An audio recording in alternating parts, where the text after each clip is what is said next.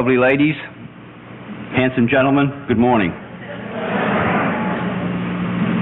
You know, when you address a group at this time of the day, and most especially, it seems to me, on Saturday, the audience looks like a posse. But here we have nothing but smiling faces, for which I am extremely grateful. My brothers and sisters, by the grace of God and His gift to me, the Blessed Fellowship of Alcoholics Anonymous, I am this morning a very grateful recovering alcoholic. My name is Alexis. Hi, Alexis. Hi, everybody. There's a story told about the fella who came out of the grave on Judgment Day. Gabriel sounded his horn and he came forth. And as he did, he glanced around and he read the stone. And on the stone it said, loving son, faithful husband, devoted father. Hell, he said, I've been laying in the wrong hole.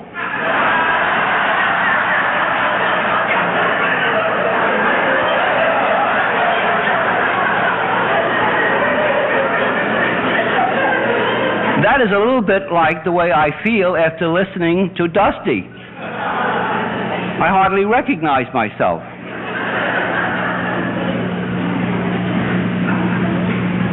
I think all of us are nervous when we speak. Someone once said it's just God trying to shake the truth out of you. But I think that we all are a little nervous. But if there is any place where nervousness is not called for, has no place at all, it's in AA or Al-Anon or Alateen. It's in our fellowship. The most affirming people on the face of God's earth are the people in our fellowship. When was the last time you went to a meeting and the leader said, I got two lousy speakers for you?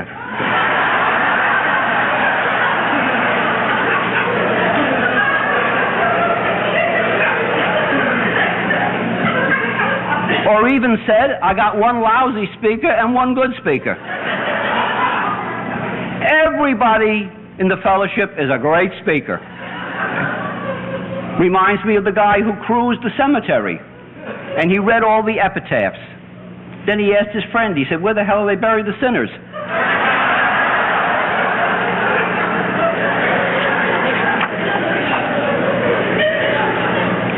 So I guess to a certain degree you wonder where they bury the bum AA speakers. It is a great privilege for me to come here this morning.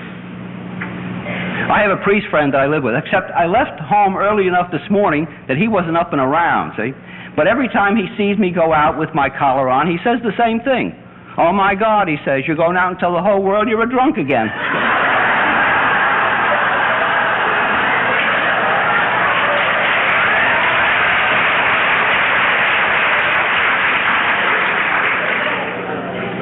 I think it's important to set a pattern so you know where I am coming from. I'm not going to boast about my drinking. Sometimes you go to an AA meeting, it's kind of, can you top this, you know?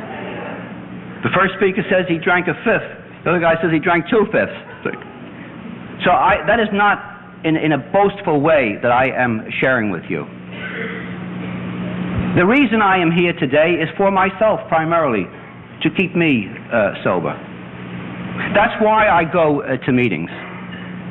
I've long ago come to the conclusion that other people simply do not understand why I continue to go to meetings. You don't drink anymore. Some of them forgot that I drank at all. Others never saw me drink. And for them it's a mystery. Why do you keep going to these meetings? I share with you why I am here this morning and why I continue to go to the meetings. I think that's important for us. The highest faculties that God has given to us is our intellect and our free will. And I think that wherever possible, we should use those. It's not sufficient in my judgment simply to say, if you don't go to meetings, you get drunk. Then someone says, why? And you say, I don't know. That's just the way it is. There is a reason, and there is a reason, as I say, why I come here to share with you my experience, my strength, and my hope. You know, even the most joyous events in our lives. Weddings, first communions, bar mitzvah, whatever it might be. We try to preserve that joy. We use photographs, matchbooks, Mary and Jack on it, swizzle sticks. We do everything we can to preserve that great moment of happiness, whatever it might be. But you and I know that with the passage of time, even the happiest memories, the ones we are struggling to preserve, slip away from us. Finally, we don't remember who was at the wedding reception. And it wasn't because we were drinking. We just don't remember. Time takes its toll. Gladys Knight and the Pips had a hit record several years ago called The Way We Were. And they said, it's the laughter we'll remember whenever we remember the way we were. Things too painful to remember, we simply chose to forget.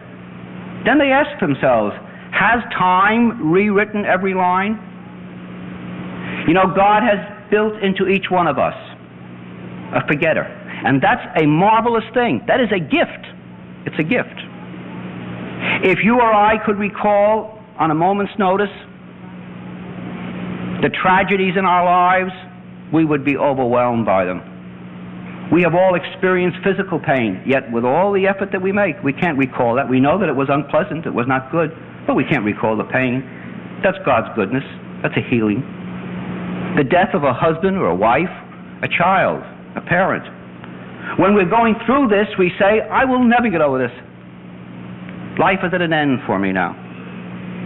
But we know, with the passage of time, a healing takes place. And as I say, this is a marvelous gift for everybody, except those of us who are alkies. The minute we forget the reality of our drinking, then we are in very, very serious trouble.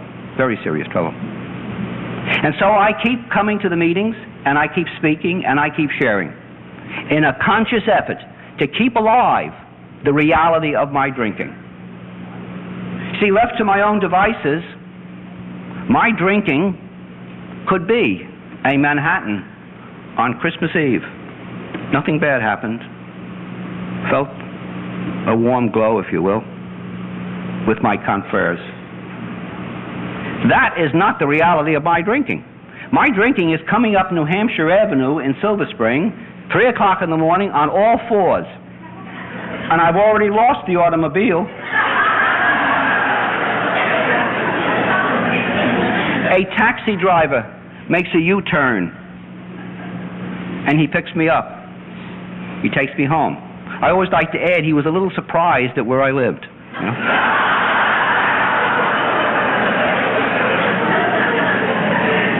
But that is the reality of my drinking, and that is what I have to keep alive. And so this morning, I want to share with you my experience, my strength, and my hope. I want to tell you a little bit about what I was like, what happened, what I'm like now. That's what I'm supposed to do. And in doing that, as I say, I help myself.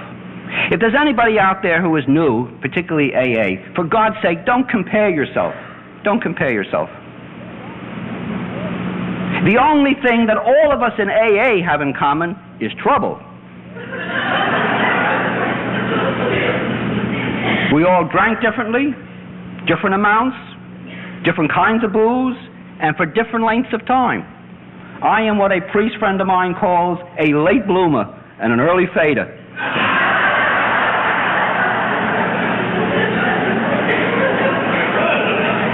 40 years old, 17 years in religion before I picked up that drink. And my career, like a star, crossed the heavens.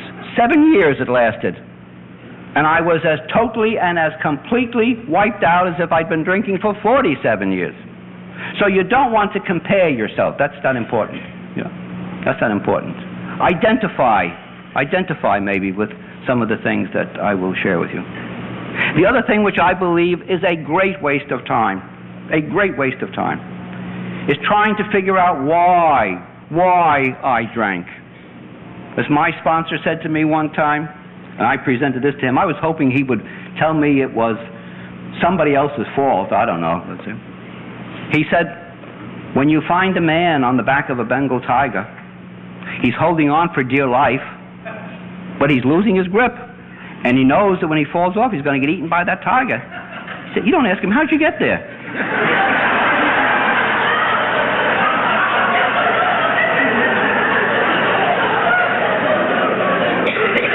You do what you can to help him. You do what you can. He said, supposing I tell you, you drank because your mother wore army shoes in the kitchen. Now you know why you drank. Do you think you can drink safely now? Let me tell you, he said, you can't. I'm reminded of a priest, little parish in Virginia. He had a fella in his parish who had a problem, a drinking problem. The wife had come to see Father many times, and Father got a hold of this guy, Mike is by name, and talked to Mike, but never made any inroads at all. Never. Mike was always very repentant, as we Alkies know how to be, and he was going to do, but he never did any different. Never did any different. Father used to get very annoyed with him. One day he's walking down the street, and who's coming at him but Mike, weaving from side to side. And he straightens up and he says to him, Father, I want to ask you something. He said, what is it? He said, what causes shingles? And the priest thought, yeah, I'll get him now. I'll scare the hell out of him. He said, shingles? I'll tell you what causes shingles. Drinking.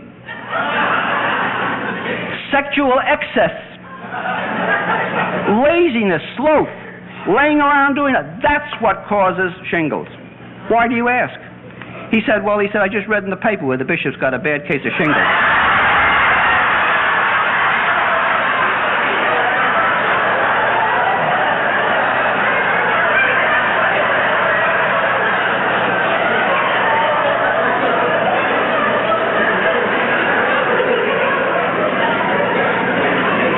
So don't waste your time trying to find out why you drank.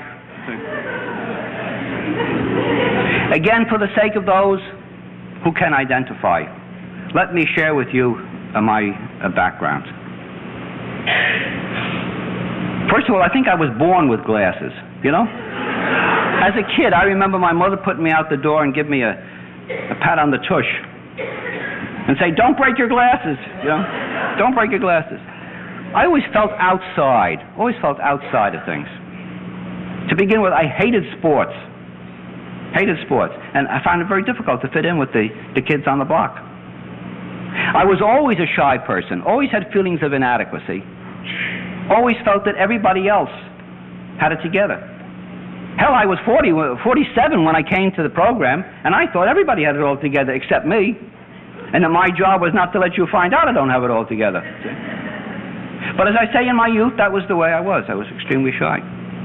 God, as I understand him, God as he was presented to me by my parents and by my church, and God as I found him, was always a very personal, very loving God. I have always had a genuine relationship with God. Now, sometimes it's been pretty lousy, but it's been a real relationship. And so in my youth, I felt a need or a desire to come closer to God. And being a Catholic, the obvious route was priesthood or religious life, something of that nature. And that's what I thought I was going to do. World War II came along, and that idea went to the back of my head. And instead, I went into the service. I spent almost 6 years, 5 years, 9 months, and 10 days. Remember it well, in the service. Loved every minute of it. Booze was not a problem. It was not part of my life. It was no problem whatsoever. I was in the Navy, as I say, over 5 years, when I again felt this call from God to come closer. And so I left the Navy, and I entered my religious community. And that was in February of 1950. It's important that I stress to you that in the next 17 years, I developed an intimate, personal, deep, loving relationship with God. It was the natural consequence of the life that I was living. You know, in those days we prayed together 7 times a day, publicly, in addition to our private prayer. Meditation, spiritual reading, all of these things that contributed to my becoming a good and a decent man. Now that is not pride. Humility does not consist in denying what we are, but rather in attributing to God, the source of all good, that which is good in us. For those of you who are sober alcoholics today, to deny that sobriety would be nonsense. To take credit for it would be greater nonsense. But to deny it would be nonsense. And so we cannot say that in humility we deny the truth. Humility is truth. And I say to you that I became a good and a decent man, consecrated to God. You love your husband, you love your wife, your children. My relationship with God was not unlike that. As I stand here before you, I share that with you. God was very real to me. And it's important that you understand that, because I want to show you where alcoholism brought me in the end. But that was the relationship. You know, at that time, in the Catholic Church, religious life was very, very structured. You know, we all got up at the same time. We, like, you know, cookies pressed out of with a cookie press. We're all the same. We dressed the same. We talked the same. We looked the same. We prayed the same. Everything the same. Someone was always at the top making all the decisions. You know, we will get up at 6 o'clock tomorrow. I remember we used to get up at 5:30, and when the priest he was always complaining about it. He said, "Hell," he said, "the sinners aren't going to get up until 10."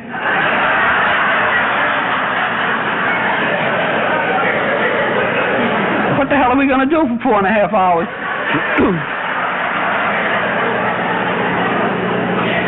All of these things were decided for us. You know, looking back on it now, I see that my mother and father took care of me till I was about 18, and the Navy took care of me till I was about 23, and then my religious community took care of me till I was about 40, always making decisions for me. Well, after Vatican II, that all ended. Everyone was kind of on their own. I got a resentment against fat little Pope John. Figured he's the one who screwed up my whole life, see? You got to blame somebody, right? I didn't have a wife at hand.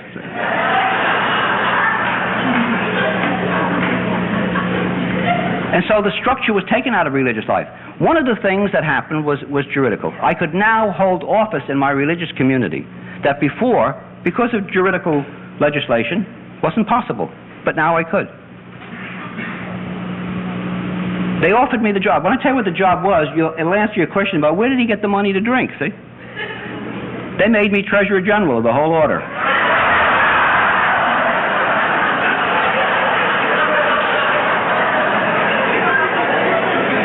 Now, I became a good and a decent man, but I didn't become perfect. And while I had misgivings, apprehensions about this, taking on this job, I thought, I can handle it. And so I said, yes, I accept. You know, the minute I accepted, fears that I had not experienced since I was a child, fears, the fear of making a mistake, just descended on me. I was powerless. I was paralyzed. I couldn't do anything. I couldn't make any decisions, couldn't do anything.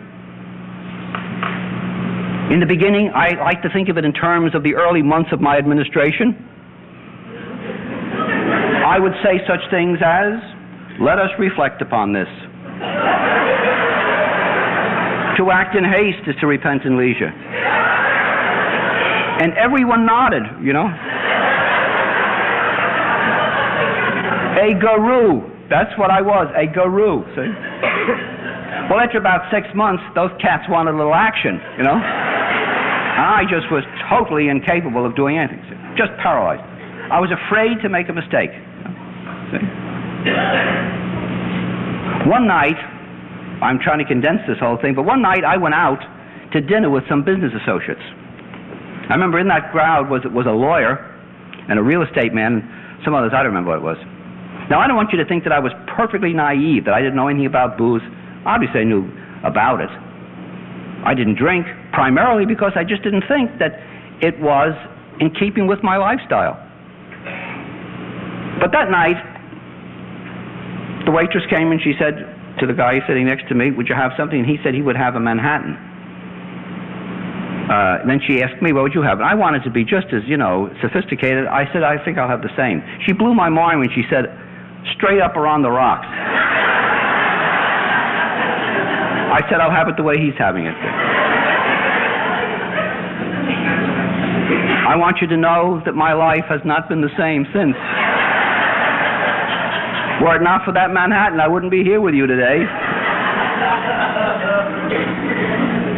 I took that drink, and it went down, and I felt warm, and I felt comfortable, and I knew the whole world loves me, and I love the whole world, and everything is going to be all right.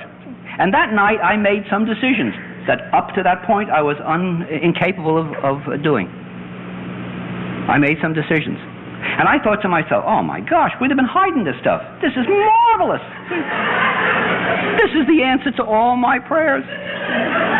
This is the solution to all my problems. It was in a very short time to become my greatest problem. The big book of Alcoholics Anonymous tells us that booze is cunning and it's baffling and it's powerful. It didn't kick me in the teeth the first time, nor the first 10 times. All this time I think that I'm using it. I'm using it. But it did. It gave me a certain freedom. Not the kind of freedom that I've gotten from the program of Alcoholics Anonymous, but it gave me a certain amount of freedom. I made decisions and I did things. The progression of the disease of alcoholism is totally imperceptible to the sufferer. He doesn't see it at all. But just as surely as your fingernails are grown and the hair on your head is growing, the progression is there. And you look at it and you don't see it. Same as if I look at my fingernails today and look at them again tomorrow, they're looking different. But it began to get more and more cunning. I was drinking mostly in the evenings. Now I found out I still have to go to meetings at 9 o'clock in the morning. And at those meetings, at those council meetings, my palms are perspiring. And there is a quiver in my voice. And I know that they hear that. And they can detect that. And they're saying, he's not certain. He's not sure of himself. And so I thought, how about a little bourbon and a little ginger ale and a little Listerine? And who's going to be the wiser? And I did it. And it worked. And it was beautiful. When I would leave those meetings, they knew it had been laid on them by an expert. That relationship with God, it began to deteriorate. See? Now, certainly not because I was drinking, you see. I just am busy now about a lot of things. I just don't have time to pray, and I just don't have time for spiritual reading. See? I am now a big executive, a big drinking executive. See? But of course, I didn't see that. See? And so that relationship began to deteriorate. But as I say, it too was imperceptible to me. I lived at that time with maybe 40 men who, for the love of God, loved me, and I loved them for the same reason. They would never knowingly or deliberately cause me any pain or anxiety or anything of that nature at all. They were marvelous men, and I loved them. When one day one of them said to me, "Don't you think you drink too much?" Instant hate.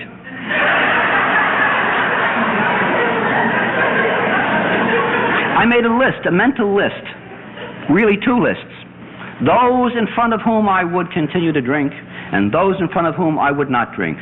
I'll be damned if I can't have a drink in my own house in comfort. Then I just won't drink in front of you. Pretty soon we only had 1 list. Everybody was on my case. I remember one time a guy said to me, "What do you got in that glass?" I said, "Bourbon and ginger ale." "Oh," he said, "can't be much ginger ale. That's brown." So I bought a green glass.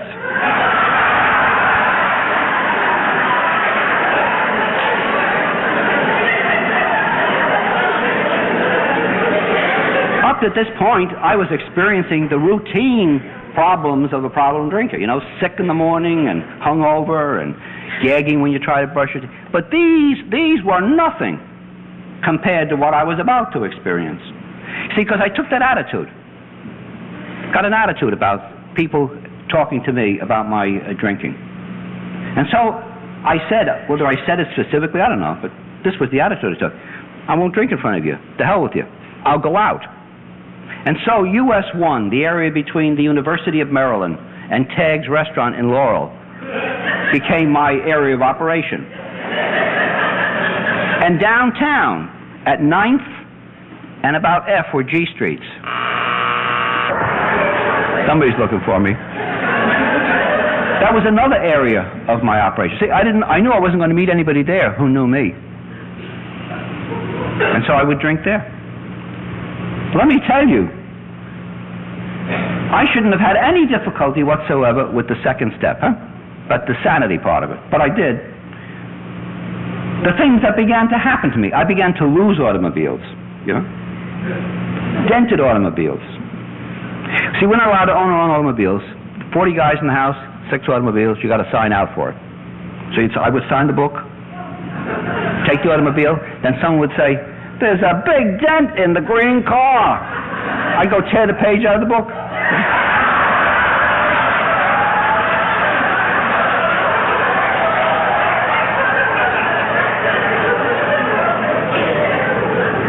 Then someone would say, "Somebody parked a blue car on the lawn." Go tear the page out of the book.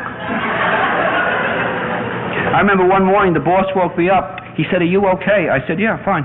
He said, "Well, the police called. They found the car." Oh, I said, "Thank God." I didn't even know it was gone yet.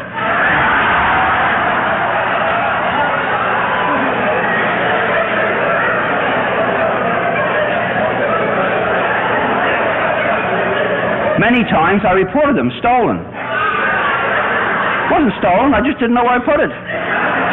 But you can't admit that. You can't say, "I don't know where I left it." Or you can't say, "I left it in front of the Tic-Tac on East-West Highway." So I was always going down, claiming the car. And we get to be crazy.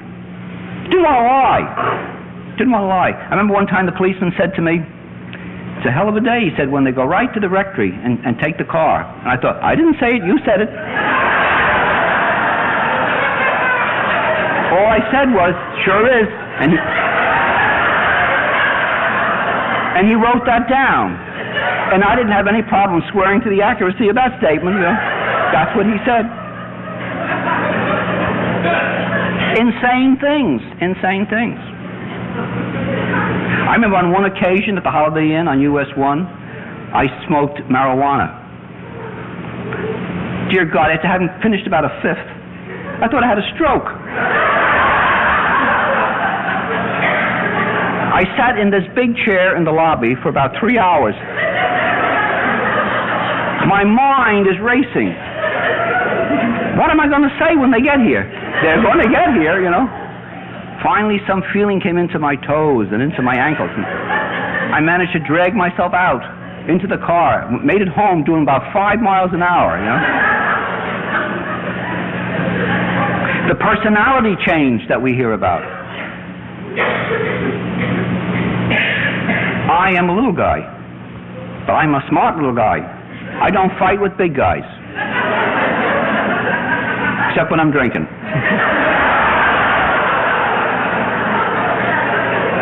It's been many years now, but I still haven't been able to figure out whether I got bigger or they got smaller when I drank. But in any event, I got into fights. Fights on every parking lot on US 1, all over the place, Got a broken arm in the last year of my drinking. You ever explain a broken arm when you go back home? What had actually happened was a guy hit me with a six-pack and broke my arm. We got into an argument. Aren't these things absolutely insane? Another occasion, I was talking to a guy in a bar, and he was going to show me where there was another bar that was still open after hours. He had a gun. Crazy. Saturday night special. He left it in the glove compartment of my car. I told him, "You're making me nervous. Put that in," and he did, in the glove compartment. I get home about 4 o'clock in the morning, and I remember the gun.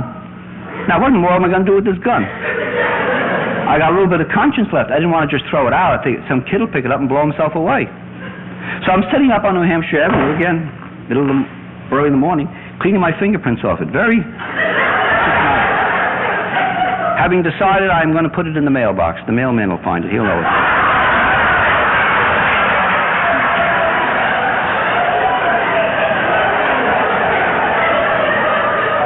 I went to the mailbox and I thought, oh, wait a minute. When I drop this in the mailbox, it might go off and blow me away. So I went to the phone and I called the police. I remember he said to me, I don't suppose you want to give me your name. I said, indeed I don't. But you'll find it under the mailbox at such and such a place.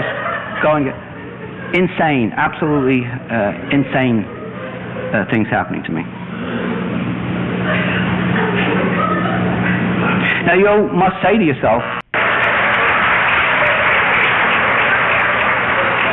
not yet anyhow. I had a friend of mine, what was near Georgia Avenue, I forget. And when they called to tell me that Ed had, dropped dead, he was dead before he hit the floor. I said, where was he in his story? And he told me, I said, yeah, I remember that part. He didn't have much longer to go. He could have been finished up. I don't want that to happen to me at this particular moment. Now you must ask yourself, didn't you try to do something about this alcoholism? Of course I did. For any practicing alcoholic, to stop drinking is not a viable option. You don't think about that. See? The first thing you think about, any alkie who's worth his salt says, I got to get into this control drinking, so I got to control this thing. That's what I did. Just going to drink, probably, I don't know what I said, but Monday, Wednesdays, and Fridays, or Tuesdays, Thursdays, and Saturdays, But it never worked for me, not even once. I poured myself a bourbon and ginger ale, and it got a little warm, so I put some more ice in. We put more ice in, you had to put more bourbon in. Then a little bit more ginger ale. Well, after a couple of hours, I went to bed that night, bombed out of my skull, convinced that it happened on one drink. Controlled drinking never worked for me. I went to see the doctor, I heard someone say the other day, the definition of alcoholism is when you drink more than your doctor. If you only drink as much, you're not an alcoholic, see? Well, I went to see my doctor and I explained to him nowhere near the truth. Nothing that I am saying here this morning is meant to be critical or of medical doctors or psychiatry. The big book tells us we can't do that, and I don't do that. But it may sometimes appear that way.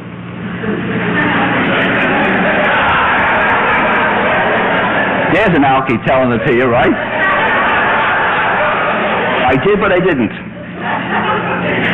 So I began to tell him about my drinking, see? And I never even got near the truth, but he looked up and he said, well, I will prescribe some Antabuse for you. He told me what the Antabuse would do and so on and so forth. And so that was okay with me.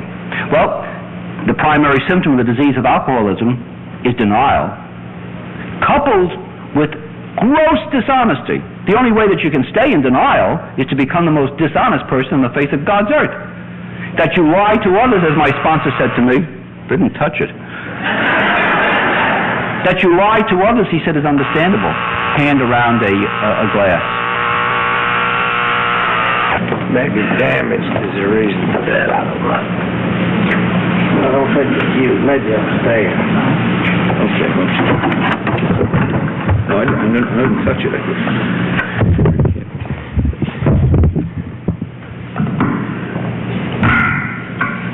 It's understandable. Who wants to get preached at every time you put your hand around a glass? People ask you if you're drinking, you say, no, I'm not drinking. They catch you with it. They say, the first one today. You haven't seen you for a week, say, funny, I should see you today. Last time I saw you, I was having a drink. First one since then. But he said, the greatest infidelity of all is that we lie to ourselves. The first thing that I convinced myself of after about 3 days on Antabuse was, this Antabuse has given me indigestion, it's keeping me awake at night, so I'm going to stop it. Because I stopped it, and then I got drunk. And then I got frightened all over again, and I started taking the Antabuse again. And then I drank on the Antabuse. I share with you, since getting sober, I've had a heart attack. The pain of the heart attack and the pain from the Antabuse. Take the heart attack any day. It was over in a couple of minutes. With the Antabuse, for about the first hour, I thought, oh my God, I'm going to die. Second hour, I thought, oh my God, I'm not going to die. I I would have had to feel better just to die, tell you the truth. So the end abuse didn't work for me. Now I am a child of God. God should heal me through the church. I have taken more pledges than Bayer has aspirin. Never kept any of them. See? Never kept any of them. The only thing I got out of them was another layer of guilt. The insanity with us alcoholics is that we do the same thing and expect different results. It's like walking up on the roof and stepping off and saying, this time I'm going to go up. See?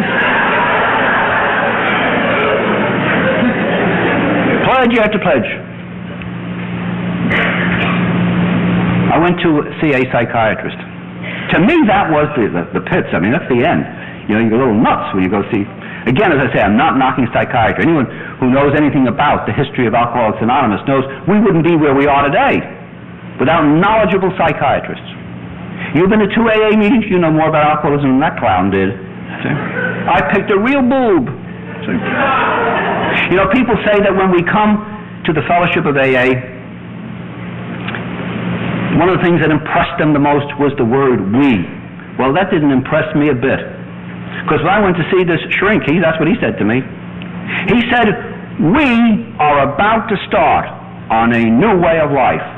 And I thought, well, now that's great. I'm not going to have to do it alone. But he said, you are a little nervous. And so I'm going to give you something to calm you down. See?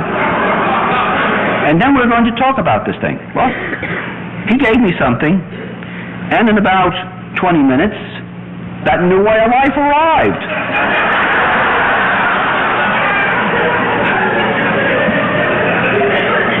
And I thought, I can live with this. This isn't too bad. I felt so good about that. On the way home, I had a couple of drinks. My blackouts before had been for hours. Now they were for days. With the pills and the booze, 2-3 days out of my life. So psychiatry didn't work for me. The great dilemma, certainly in the last year of my drinking, was why has God done this to me? I offered myself to God at 23 years of age, gave him everything, and now he abandons me. That seems, maybe illogical to you now, but it didn't seem illogical to me at the time. Why has God done this to me? You know what I was to find out? I know with absolute certainty that God wills my sobriety. The highest faculties that God has given me, as I said to you, intellect and free will. The first thing that goes out the window when I drink is intellect and free will. So I knew that God willed my sobriety. But he was really ticked at me. What I was to find out was that God did indeed will my sobriety. But only through the fellowship of Alcoholics Anonymous. Only through the fellowship of Alcoholics Anonymous. There is an old saying that God gives the very best gifts to those who leave the choice to him. If God had healed me in any of these ways, I would probably still have those deeper underlying problems that the big book of Alcoholics Anonymous talks about. But as it is, God gave me a gift. So great a gift that today, as God is my judge, I stand here before you and I tell you that I am not only glad and grateful to God that I'm a recovering alcoholic, I'm glad and grateful to God that I'm an alcoholic for the change that it has brought in my life. After having tried psychiatry and so forth, and at a time when loneliness and bitterness, hopelessness and helplessness just permeated my whole life, I attempted suicide. In AA, we hear that attempts at suicide are a cry for help. I don't dispute that for many. That was not the case with me. God be damned. God can go to hell. Or God will understand. I don't know. I just wanted out. I could not take it anymore. So I knowingly and I deliberately tried it. I came to in Holy Cross Hospital, lying up a storm, You don't admit to something like that. That is what alcoholism did to me. That is what alcoholism did to me. That relationship that I had with God was gone. Those of you who have been married to practicing alcoholics, you know the joy in the marriage, the joy, the ecstasy or that marriage day, and then to see it all go down the tubes. That's what it was for God and myself. That's what it was. Unbelievable. Unbelievable. God, as I understand him, might have addressed me as he did the hypocrites of his day 2,000 years ago, when he said, whited sepulchres, outside painted white, and inside filled with the bones of dead men. That's the way that I felt. That's what I felt. You know, I left Holy Cross Hospital. I knew I would never drink again. Consummatum est. It is finished. Never again. Never again. 4 days later, I'm back in the bag.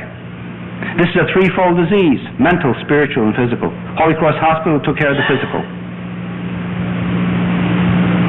Did nothing about the spiritual or the mental. And I was doomed to drink again. That was in February. My drinking was to go on until that November, when I fought off Montgomery County and Prince George County emergency squads on Georgia Avenue when they tried to haul me off to the hospital again. In a blackout. Don't remember any of it. Don't remember any of it. It was at that time when I asked for help.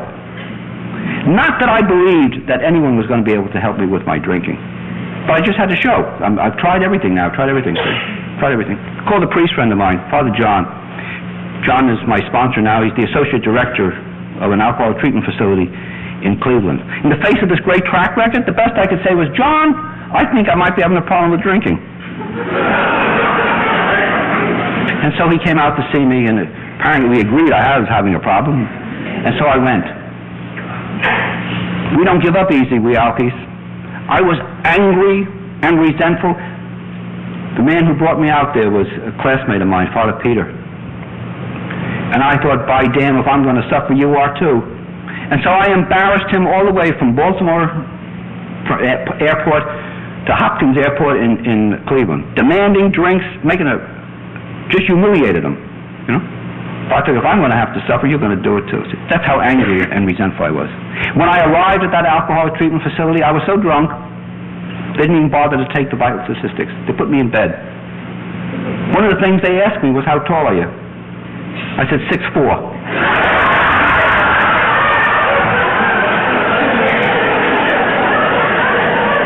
The next day, nurses kept sticking their head in the room, looking around and walking out, see? Finally, after a while, one of them came to me and she said, are you Mr. Norton? I said, yeah. She said, you're supposed to be 6'4". You know, why did I lie? I don't know. You know, you asked me what time it was, I would have asked you why, you know?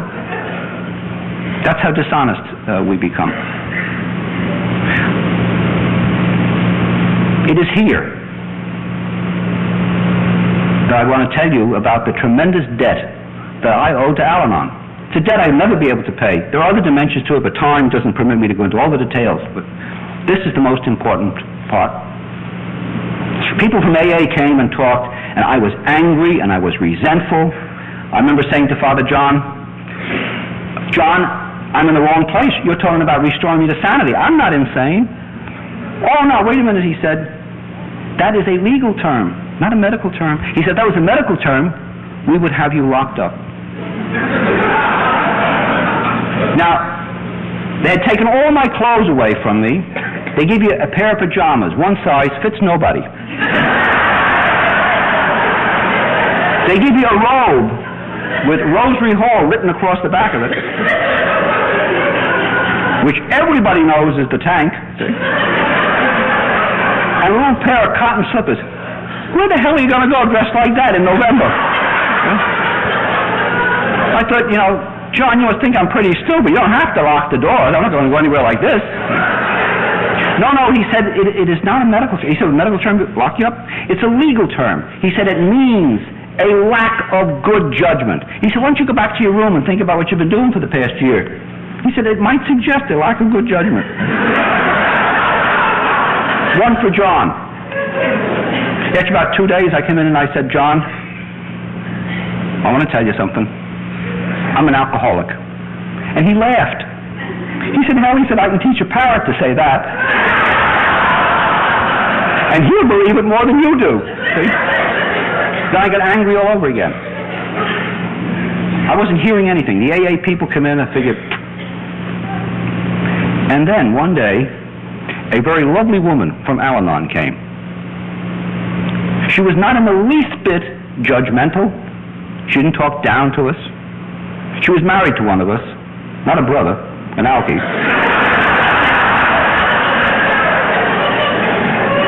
And as I understand it, he was no prize. But a lovely, lovely lady. Now, what she said had no effect upon you at all, see, but it changed my whole life. She said, "It is a beautiful and a courageous thing that you are doing, trying to stop drinking." And I thought, it's a con. I'm doing a con job. But I'm going to listen. I'm going to listen. All of us in AA, and I believe all of you in Al-Anon, and Alateen for that matter, have been touched by God to be able to overcome the denial, to get enough honesty to be able to say even, I think I got a problem. You have to be touched by God. That is not a natural thing for an alcoholic to do, or the spouse of an alcoholic, co-alcoholic, whatever you want to call it. It is not the ordinary thing to do. It is not an unnatural thing. It is a supernatural thing. It is God's grace. That's all. I never knew who that woman was for about 7 years, I guess, until I went back to Cleveland one time to speak and mentioned this, and she came to see me. She changed my whole life. All of us are instruments in the hands of God. God did not use for my recovery an alcoholic. God used a woman from Al-Anon. She was the instrument. She was the willing instrument. If she hadn't been there, come to talk to us, I don't know where I'd be today. She was the willing instrument in the hand of God to bring about my healing. But we alkies, we don't accept this thing, like being hit by lightning. When I was leaving that institution, my Father John said to me, "Alexis," he said, "you're going to be okay?" I said, "John, I'm going to put up the fight of my life." He said, "Fight hell, the war's over. You're lost. You surrender." He said, "I give you 3 things to do if you never want to come back to this institution again." He said, "Don't take that first drink. Go to AA and pray." He said, "And do it in that order. And no substitutions. No church instead of AA. None of that stuff. No substitutions, like it says on the Denny's menu, Hamburger, peas, and mashed potatoes, no substitutes, please." I thought, well, okay, I'm going to go to AA once a week. Very generous, right? In Virginia, because I don't go in Maryland. I live in Maryland. See? And no collar. I'm not going to tell you anything about myself. No. I had some idea. It was like people who go to church think some magic happens if you just go to meetings. If you just go to meetings, then you're going to get a hemorrhoids from sitting on those cold chairs.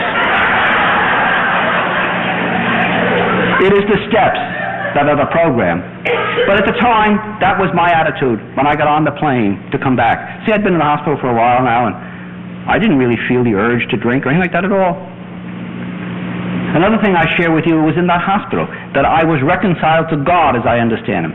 Totally, completely, without reservation, instantly. God said, "Oh, our brother who was dead has come back to life." Put a ring on his finger and a robe on him. Today I know, I knew it then, I just couldn't apply it to myself. One of the attributes of God is that God is changeless. If God has ever loved me, He's always loved me. God doesn't love me any more today as I stand here sharing with you my experience, strength, and hope. Not one bit more today than He did when I laid in my room and threw up all over myself, drunk. God has always loved me. And so my reconciliation with God was instantaneous. No question about it. But John put me on the plane, and I was feeling pretty comfortable until this real cute number came down with a pushcart. And she said, "Cocktails?" And I thought, oh my God, here I go again. But I did what he said. I didn't take that drink. When I got off the plane, though, I went to a meeting next door to where I live. Langley Park. Typical alkie. Went all the way to Cleveland to find out I should have gone next door. See?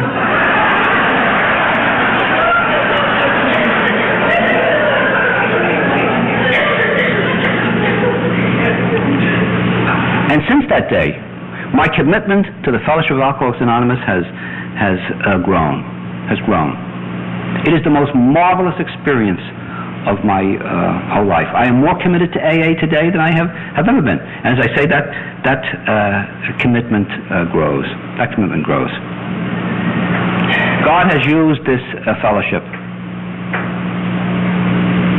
to bring about my healing.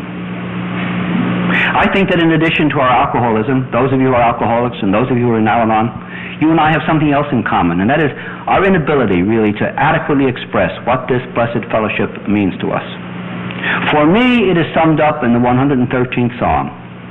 I will lift up the suffering from their misery, and I will cause them to walk in the company of princes, the princes of this earth. That is what God has done for me.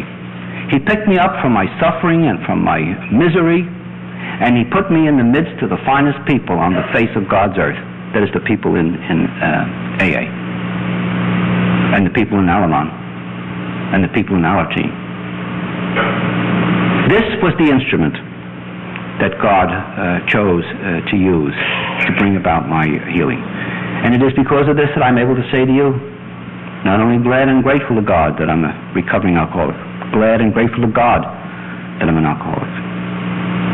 John told me, he said, every night you must thank God for your sobriety, and every night you must ask Him to keep you sober again the next day. And I started doing that the minute I came back to Washington, the minute I came into the program. But I don't think I was in the program a week when I expanded on that. And I have since then prayed every night for everyone who was in AA, for everyone who was in Al-Anon, for everyone who was in our team. And so tonight, when you speak to God as you understand Him, say a prayer for Alexis, will you? God bless you all. Love you, dear.